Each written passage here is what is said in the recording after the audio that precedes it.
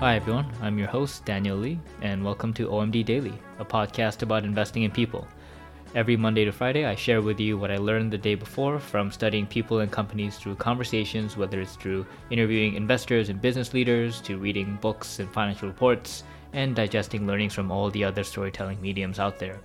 The goal is to build my own PhD in combining human performance with investing to figure out how I can help leaders build utopian companies. By exploring my own curiosity, I hope to become a little wiser every day and hope this adds a little nugget of learning to you on a daily basis. Hey folks, welcome back to OMD Daily. It's June 3rd, 2020, and what do I have for you today? Well, today is not a company-specific learning. I hope you enjoyed my podcast yesterday about Workday. Today was a day kind of filled with some meetings, so that kind of threw a wrench into, the amount of deep work I generally need to be able to go through annual reports and kind of solidify my thoughts. And so it's been a hodgepodge of listening. I think I've listened to something about 4 to 5 different podcast episodes today, all the while still reading my book for an hour every day. And I think overall, nothing really came to mind in terms of sharing those learnings. The book I'm kind of holding off on. There's so much that I'm learning from reading The Monk of Mocha. Just completely a lot of in-depth looks into the coffee industry, the history. It's just awesome. I'm really loving the book. But that will come at a later date when I actually do a full book note. I hope I can get on top of that schedule. But today, I think I figured I'd share a learning I had from reading the 2019 Q3 investor letter by Michael Shearn, who runs the Money Compound Fund. If this name does ring a bell, it might be because you've possibly read his book or even maybe heard about the book called The Investment Checklist. It's a book that I used early on in my investing career as a kind of like a tool. It was like a guide during my investment process.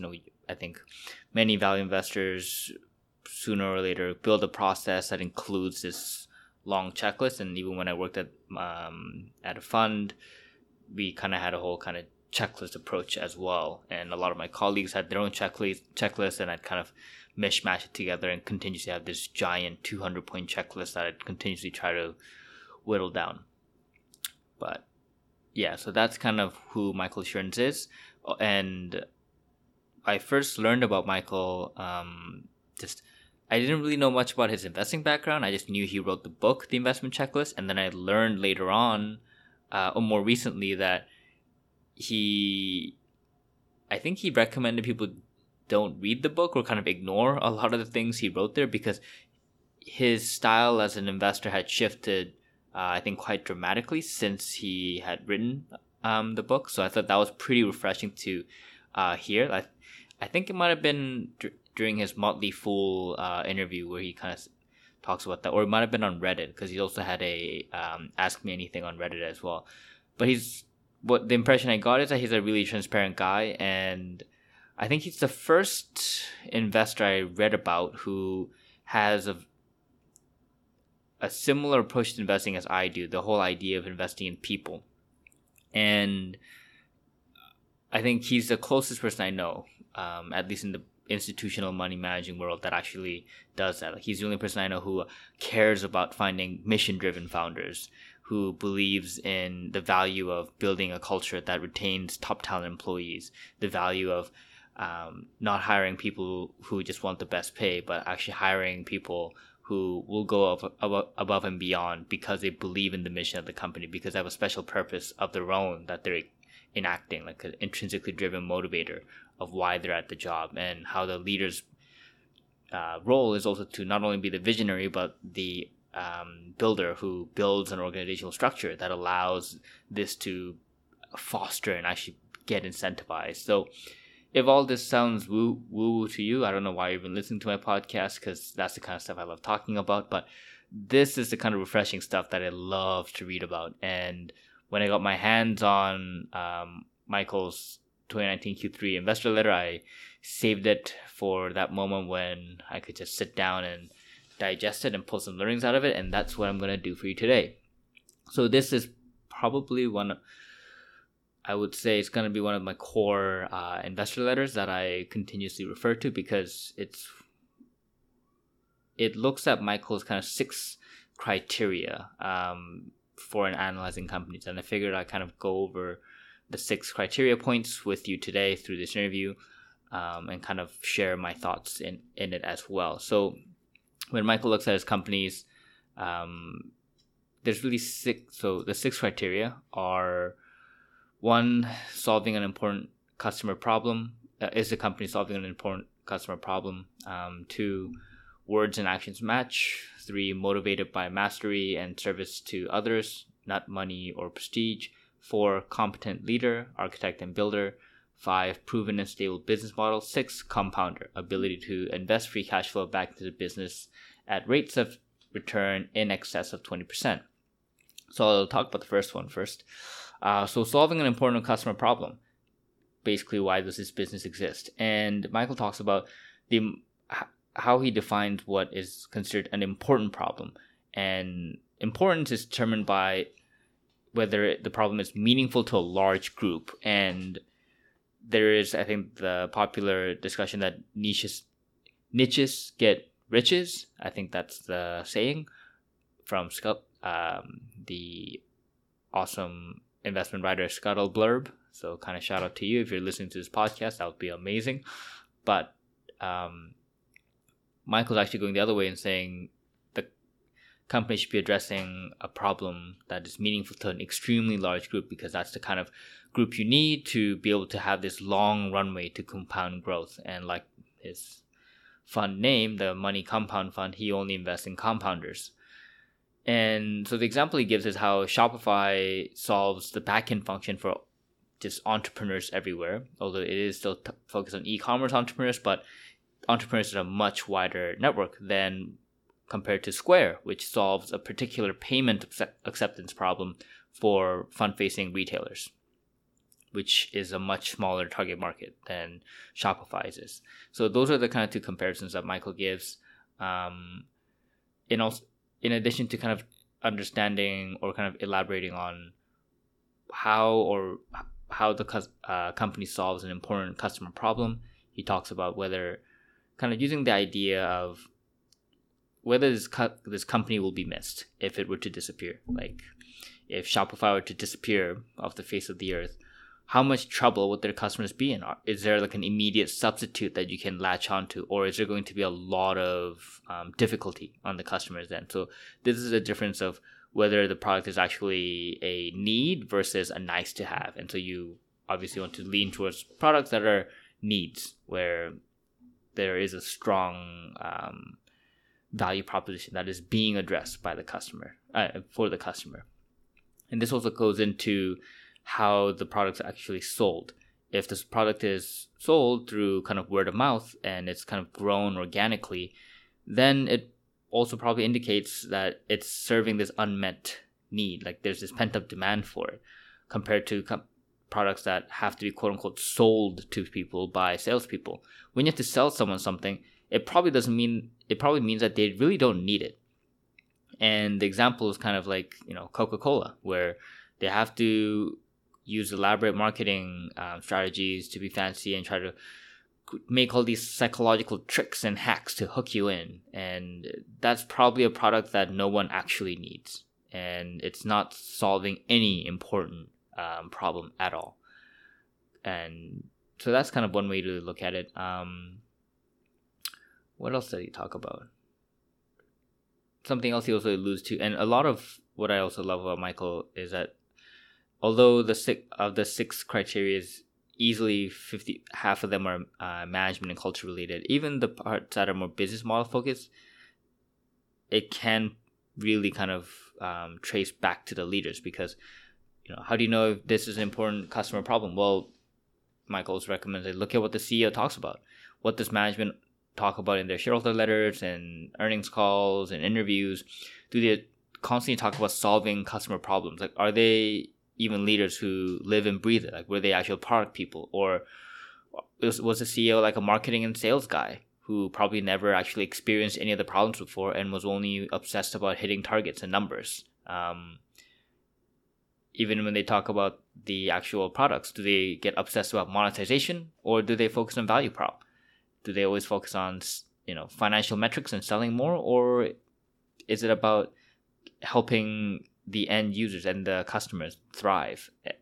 So those are kind of aspects to consider when you're asking yourself the question of, does this business solve an important customer problem? Then the criteria number 2, words and actions match. So this is about the trustworthiness of a leader. Do the words and actions of the leader match? Are they actually walking the talk, as they say? And I think there's so many ways to look at this, but some ways that Michael talks about is like questions like, does management share things that they don't have to share?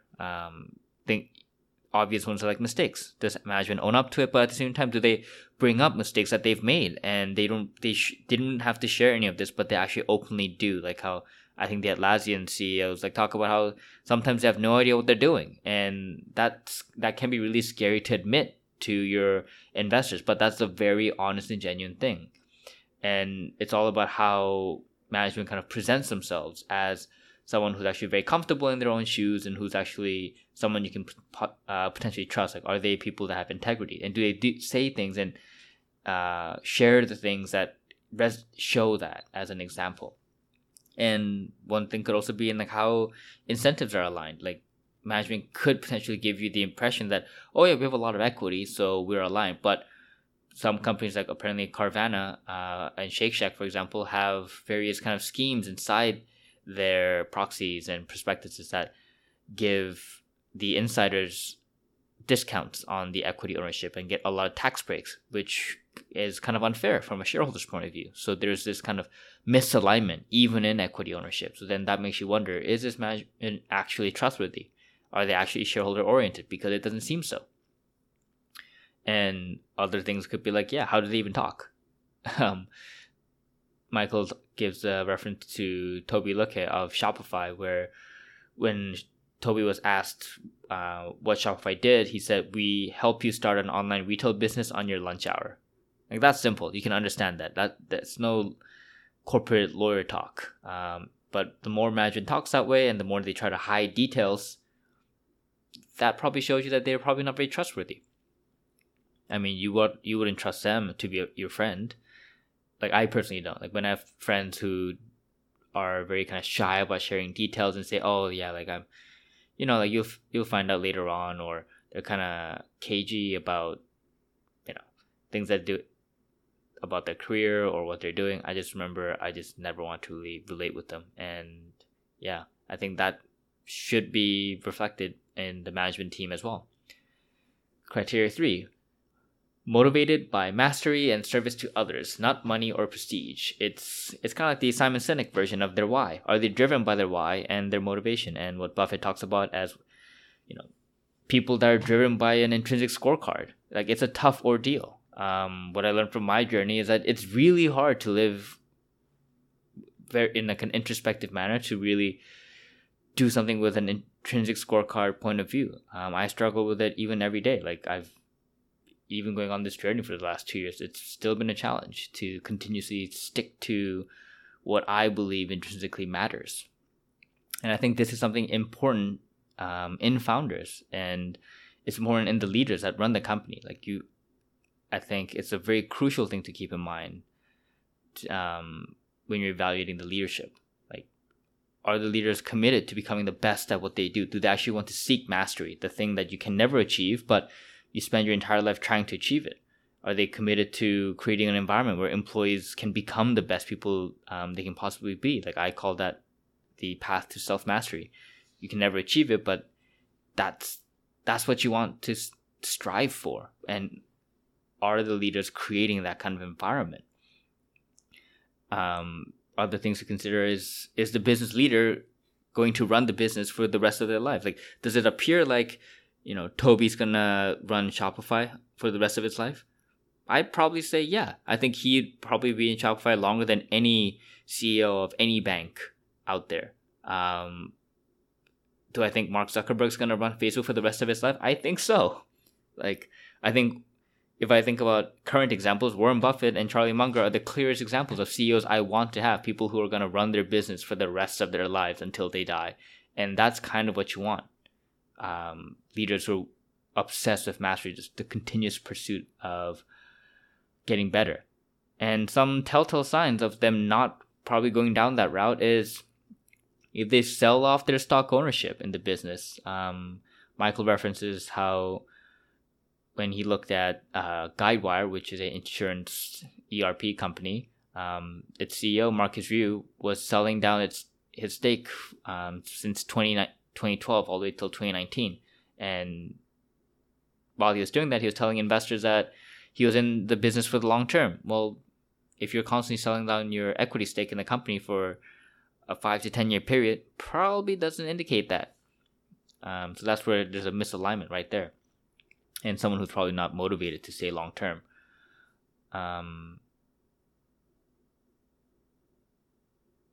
Something else that Michael actually mentions in the report, in his letter, that I'd like to talk about is, so this is a quote: "We have passed on many businesses simply because the leaders said they are focused on maximizing shareholder value in a shareholder letter of the annual report." This also refers to an example of a leadership that could actually be extrinsically motivated, who's not focused on mastery, who's just all about setting targets and objectives and obsessed with KPIs. The Jack Welch approach. I personally don't think Jack Welch is actually a good CEO. I don't know why people think he was. He was very short-term oriented, and he didn't actually leave a sustainably great business behind with a good culture. I think it was all kind of shit, really. So that kind of also showcases what kind of management the CEOs might be. If they talk about Jack Welch, if they talk about constantly hitting KPIs, they might be very extrinsically motivated. And it's also a really good practice to look at who the CEO actually admires, who do they talk about, who are their role models. And that can give kind of impressions of how they plan to lead the company in the future. Criteria number 4, competent leader. Architect, aka visionary, and builder, aka doer. Michael believes that the competent leader needs to be a mix of a visionary and doer, because first you need the visionary side to actually build an inspiring company, to attract high top tier talent and retain them also, so that the company can continuously grow and compound. But it all starts with a visionary leader, someone who can actually have this inspiring vision behind the company that everyone can kind of collectively, get around to? But yeah, you gather around with, you know what I'm referring to. And not only does the leader have to do that to attract talent, but he needs to continuously push the agenda further so that people can continuously think about doing purpose-driven work. And this goes further than just a vision alone, but the vision to actually create this entire ecosystem that can actually be a win-win relationship. Do you create a company that is an added value, a value add to the entire ecosystem? Does it help suppliers? Does it help the customers? Does it help the employees? Does everybody win as a result of your company existing? It's like what John McKay of Whole Foods talked about in his book Conscious Capitalism. It's the system of allowing everyone to win. And another investor I love reading about, Stephen Greenwood of Greenwood Investors, talks about this a lot: conscious capitalism inside organizations. So I think those are kind of important traits to consider for a visionary leader. And it's also kind of take it even a step further to look at even examining culture. How does culture incentivize employees to go the extra mile? Do they build a company that's focused on hiring people who just want 10% raises and who join the company just to get more money? Or is it about people who would rather get paid less to do work that's actually more meaningful? Do they fire people who are disruptive, aka the people who are extrinsically motivated? I would never really hire anyone who just wanted a lot of money. I think those kinds of people are the worst kinds of people to really hire, which also makes me believe that most consulting companies are probably pretty bad businesses. I never would actually invest in a consulting company. at least the top tier ones, because of, I think, the toxic cultures that exist in many of them and the kind of people that they attract. I've never really been a big fan per se. And the other things that Michael talks about is to examine like executive turnover, because the visionary founders or the leaders' ability to attract top executives and also retain them is one thing, but also who does he bring in? Like the executives are, and the senior leadership team are an example of the kind of people that are attracted. And so you can understand the kind of message that the founder might be selling in these kind of behind the door conversations. So examine like where did the executive team work beforehand? Are most hires or are most people in senior positions groomed internally and promoted from inside, or are they all these mercenaries who are just kind of jumping around looking for a higher paycheck? Do they come from organizations that have really toxic cultures? Like when I was examining Workday yesterday, something I don't know if I talked about is that some executive members all come from Oracle. Part of me thinks, well, Oracle's not really known to have a great culture. It's really not known to be a very great organization to work for. So then wouldn't it be possible that they come in and bring the toxic culture with them? Isn't it possible that they bring all their kind of teammates and friends from that organization that'll continuously make dilute the culture at Workday? These are all things to consider. And overall, I think another important thing for the architect and builder leader is, do they build an organization that is decentralized? This reminds me of companies like Constellation Software, where you have this completely beautifully decentralized organization that adheres to the Dunbar 150. It reminds me of Spotify and how they try to build this decentralized organization.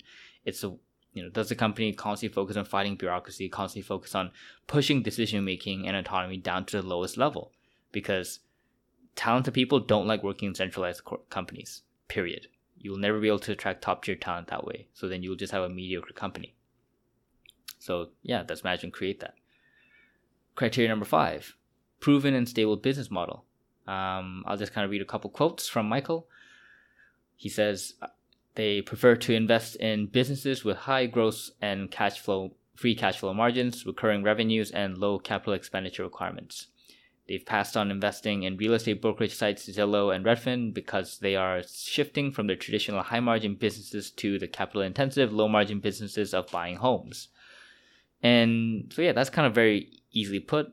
The way he looks at companies is, the traditional kind of compounder playbook in one way. It's the high gross margins, and I think high gross margins are actually considered to be very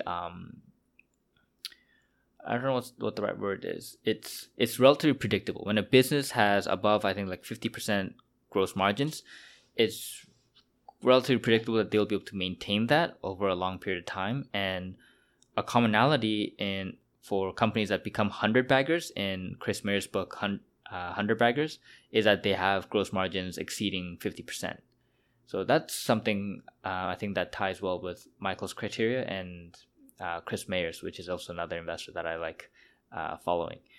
And recurring revenue, yeah, the predictability is something Michael deems to be quite important.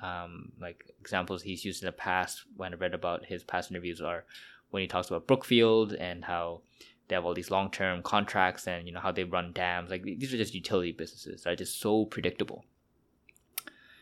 And yeah, like in terms of the business model itself and the stability, Michael also talks about the importance of organic growth, like organic growth over M&A any day, as well as a company that has low debt, because if a company wastes free cash flow, paying down a low return on investment like debt, then it takes away from its ability to compound value further.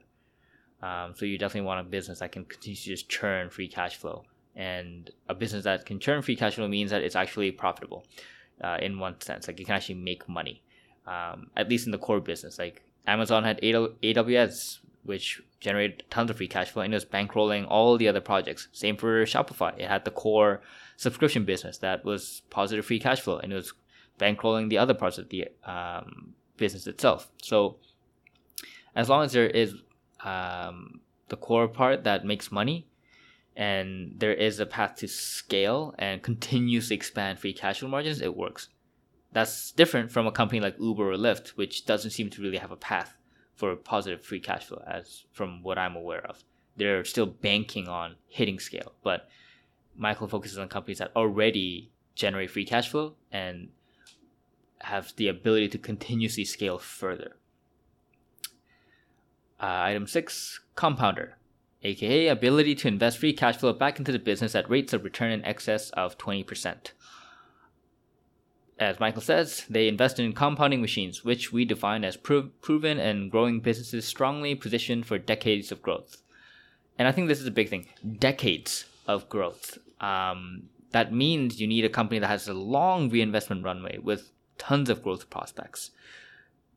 And I think that's something to really consider. And that's something I've been constantly trying to implement in my own checklist as well when I think about, can this company become a 10-bagger? What does that look like? Does it seem like the market can really support that? And, just once again, a recency bias. If I think about the company I talked about yesterday, if I compare Workday and Spotify, I think Spotify has a better chance of becoming a 10-bagger than Workday does. I think the reinvestment runway and growth prospects of Spotify are much greater than Workday's, although they have pretty similar enterprise value. I think those would be kind of how I would compare their ability to just return in excess of 20%. So yeah, this is honestly a really fun letter for me to read.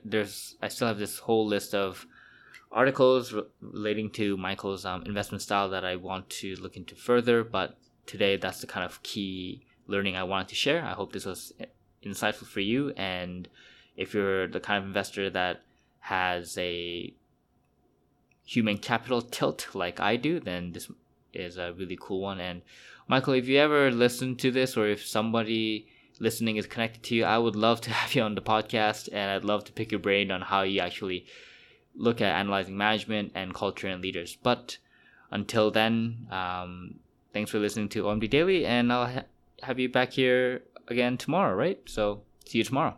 Take care.